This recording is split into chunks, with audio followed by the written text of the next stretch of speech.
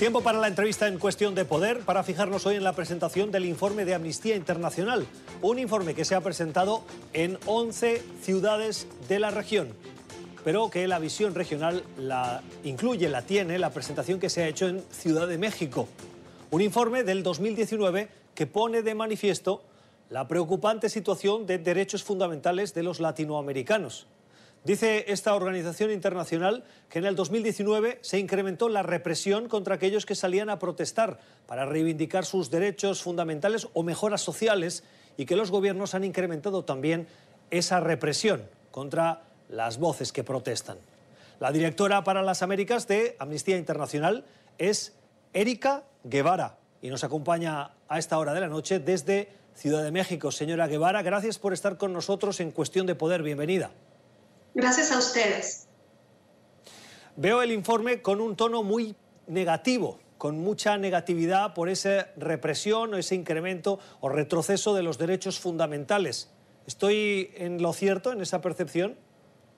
Bueno, sin duda alguna, el acumulado que venimos evaluando del 2019 nos deja una radiografía bastante alarmante de la situación de los derechos humanos en las Américas. Los números no engañan, somos la región más violenta del mundo, somos la región más desigual, somos la región más peligrosa para las personas defensoras de los derechos humanos y los periodistas. En nuestra región se cometen el mayor número de asesinatos de personas defensoras, pero también las personas defensoras se enfrentan a diferentes tipos de violencia, muchas veces ejercida por el propio Estado. La realidad que ha venido enfrentando la región ha ocasionado que el 2019 esté marcado por protestas multitudinarias en muchos de los países de la región, y con una respuesta muy común por parte de los gobiernos de turno, independientemente de su espectro político, si eran de izquierda o de derecha, todos actuaron igual, con violenta represión, con el uso indebido de la fuerza, con militares en las calles castigando y silenciando las voces de las personas que demandan transformaciones sustanciales que puedan garantizar los derechos humanos. Vimos en el 2019 estados que niegan su obligación internacional de proteger a las personas que están escapando de situaciones de violencia, como lo vemos en Venezuela, como lo vemos en Centroamérica, y que también son sometidas a violaciones a los derechos humanos en los países de tránsito y en los países de destino. Así es que, sin duda alguna, es una radiografía no solo alarmante, pero también una radiografía que pone en relieve cómo nuestros gobernantes no están a la altura de las demandas y las expectativas de sus ciudadanías. Le voy a pedir que me ayude con algunas matizaciones, porque el panorama que me describe me llama un poco la atención. Si bien es cierto que ha habido conflicto, si bien es cierto que ha habido protestas en las calles y represión, y los datos, como dice usted, no engañan, hablan ustedes de 210 muertes, de los cuales 83 se produjeron en Haití, 47 en Venezuela, 35 en Bolivia, en Chile 31, 8 en Ecuador y 6 en Honduras. Cifras que demuestran lo que usted dice. Pero usted me hace dos afirmaciones. Uno, es la región más violenta y más desigual del mundo. Me pregunto, cuando habla de violencia, si no está exagerando un poco. Pienso en los países de Medio Oriente, por ejemplo, o en países del sureste asiático, particularmente China, donde hay cero libertad de expresión y libertades fundamentales. ¿No es una afirmación un tanto exagerada? Pues no es exagerada, tristemente. A pesar de todos estos contextos que tú mismo describes, nos enfrentamos con la región cuyos países están en las primeras listas de la tasa de homicidios, por ejemplo. Venezuela es el país que tiene la principal tasa de homicidios en todo el mundo. Esta es la región en donde más se asesinan las personas defensoras de los derechos humanos. Del 68% del total de personas defensoras de derechos humanos asesinadas en todo el mundo se cometieron en nuestra región. Colombia, Honduras, México y Brasil ocupan los primeros lugares de los países más peligrosos para la defensa de los derechos humanos. 10 periodistas el año pasado fueron asesinados en México, poniendo al país como el país más peligroso para el ejercicio periodístico, inclusive en comparación con países en conflicto armado. Entonces, nos habla de una realidad que ha estado también muy invisibilizada en este contexto de mundo donde existen conflictos armados en otras regiones, y que a pesar que supuestamente nosotros hemos concluido con el único conflicto armado reconocido que teníamos, que era en Colombia en el 2016, primero hemos visto que eso no es una realidad para la vida de las personas en el país, en un proceso de paz totalmente paralizado y totalmente fracasado, con un gobierno que no está protegiendo comunidades, pero además un contexto regional de países que, a pesar que no se encuentran en conflicto armado, pues tienen consecuencias tan nefastas como aquellos que están, como en el caso de Venezuela, que mencionamos, los 4.8 millones de personas que han escapado de un régimen que ha perfeccionado un aparato represor y que violenta masivamente los derechos de las personas. Ahora entraré en otra afirmación que usted me ha hecho, pero sobre el tema de la violencia. Ustedes hablan de gobiernos represores. Hay una infinidad de gobiernos que atribuyen esas protestas a grupos radicales con intereses externos que vienen a alterar la paz social en los países.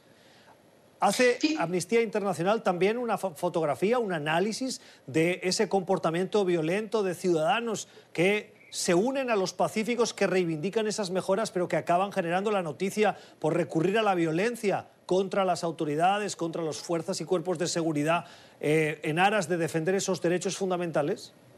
Mira, eso es una situación de un común denominador de todos los gobiernos, sin importar el espectro político. En Venezuela, al inicio de 2019, se da un estallido de nuevas protestas masivas en todo el país en contra del gobierno de Nicolás Maduro, y Nicolás Maduro acusa que esas protestas están siendo movilizadas por intereses políticos externos, etc. Lo mismo, por ponerte un ejemplo, hacia el final del año en Chile, en las masivas protestas en contra de políticas de décadas de desigualdad que han puesto en descubierto una realidad que afecta a millones de personas en Chile, en donde no pueden ejercer sus derechos económicos y sociales. Igualmente, un gobierno que acusa que detrás de las movilizaciones había intereses políticos. No podemos negar que dentro de las manifestaciones siempre habrá grupos o individuos que ejerzan la violencia. Pero en esos casos el Estado es responsable de garantizar la libertad de expresión y de protesta pacífica de aquellas personas que legítimamente están demandando el ejercicio de derechos y ejercitando sus propios derechos de libertad de expresión.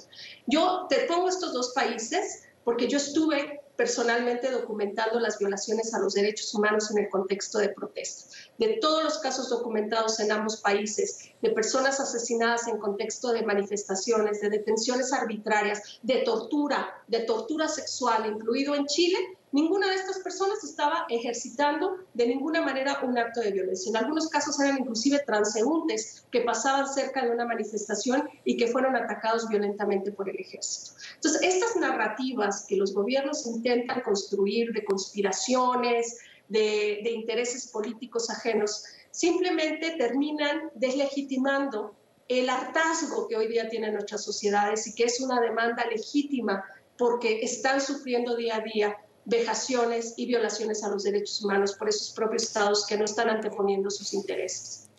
Oiga, pero señora Guevara, yo entiendo el argumento que usted me da para contrarrestar la pregunta que le hacía, pero, por ejemplo, en el caso de Ecuador, el gobierno presentó la evidencia deteniendo a varias decenas de ciudadanos venezolanos que fueron acusados en el sistema judicial y devueltos a su país, y se demostró que habían recibido algún tipo de instrucción y de beneficio económico con el único objetivo de entrar y crear ese caos.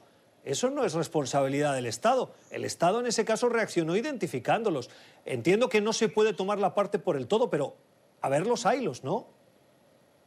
Bueno, sin duda alguna, como te mencionaba, puede haber grupos o individuos que ejerzan la violencia o que intenten, ¿no?, aprovecharse del descontento social generalizado. Pero no podemos olvidar que en Ecuador fueron las comunidades de pueblos indígenas ecuatorianos que han estado históricamente marginalizadas, que son quienes estarían afectadas desproporcionalmente por medidas de austeridad negligentes e irresponsables que intentaba imponer el presidente Lenin a través de los préstamos de las bancas internacionales que tan mal parado han dejado a nuestra región. No podemos olvidar que fueron las movilizaciones masivas de diferentes sectores de la sociedad, incluidos sindicatos, estudiantes, gente joven, las que pararon al gobierno del presidente Lenin y le obligaron a retractarse de estas medidas de austeridad. Estos grupos de los que tú haces referencia, que pueden ejercer algún tipo de violencia, que quieren aprovecharse de las circunstancias, efectivamente el Estado tiene no solo la autoridad para ejercer los mecanismos de investigación, de detención y cualquier otra sanción que sea adecuada para esos casos. Sin embargo, nosotros también documentamos casos de personas venezolanas que fueron detenidas arbitrariamente y acusadas sin ninguna evidencia. Tal es así que muchas personas fueron dejadas en libertad precisamente porque no se encontraron evidencias. Y también documentamos cómo en ese contexto el gobierno aprovechó, por ejemplo, para empezar a imponer restricciones administrativas para que personas venezolanas pudieran acceder al asilo, a la protección internacional, ¿verdad? Entonces, en ese sentido yo creo que es importantísimo, primero, dejar claro que son los estados los principales responsables de la protección de los derechos humanos y segundo, que en esa responsabilidad tienen que garantizar y asegurar la protección de los derechos de las personas que protestan a la vez de atender situaciones que pudiesen manifestarse a través de actos de violencia. Ahora, claro está que también es importante mencionar que todos estos estados tuvieron un común denominador en la forma que actuaban. Ante la presión social, declararon estados de emergencia, estados de sitio y sacaron a los militares a las calles, ¿no? Eso lo vimos como un patrón regular en Haití, lo vimos en Honduras, lo vimos en Ecuador, lo vimos en Chile, por ejemplo, ¿no? ¿Qué pasa? Que estas pequeñas manifestaciones espontáneas de la gente demandando derechos o de los jóvenes haciendo desobediencia civil en el metro de Chile, se convirtieron en masivas demostraciones precisamente como resultado de la represión, es decir, que son los propios gobiernos los que terminan exacerbando el hartazgo de la gente. Permítame puntualizar, cuando dice desobediencia civil en el metro de Chile, yo lo que vi son destrozos de mobiliario urbano que pertenecen a todos los chilenos por un grupo de ciudadanos que podían estar reivindicando esas necesarias mejoras que se exigen al gobierno, pero que la manera como lo hacían era de unos cafres, si me permite, porque las imágenes no daban lugar a dudas.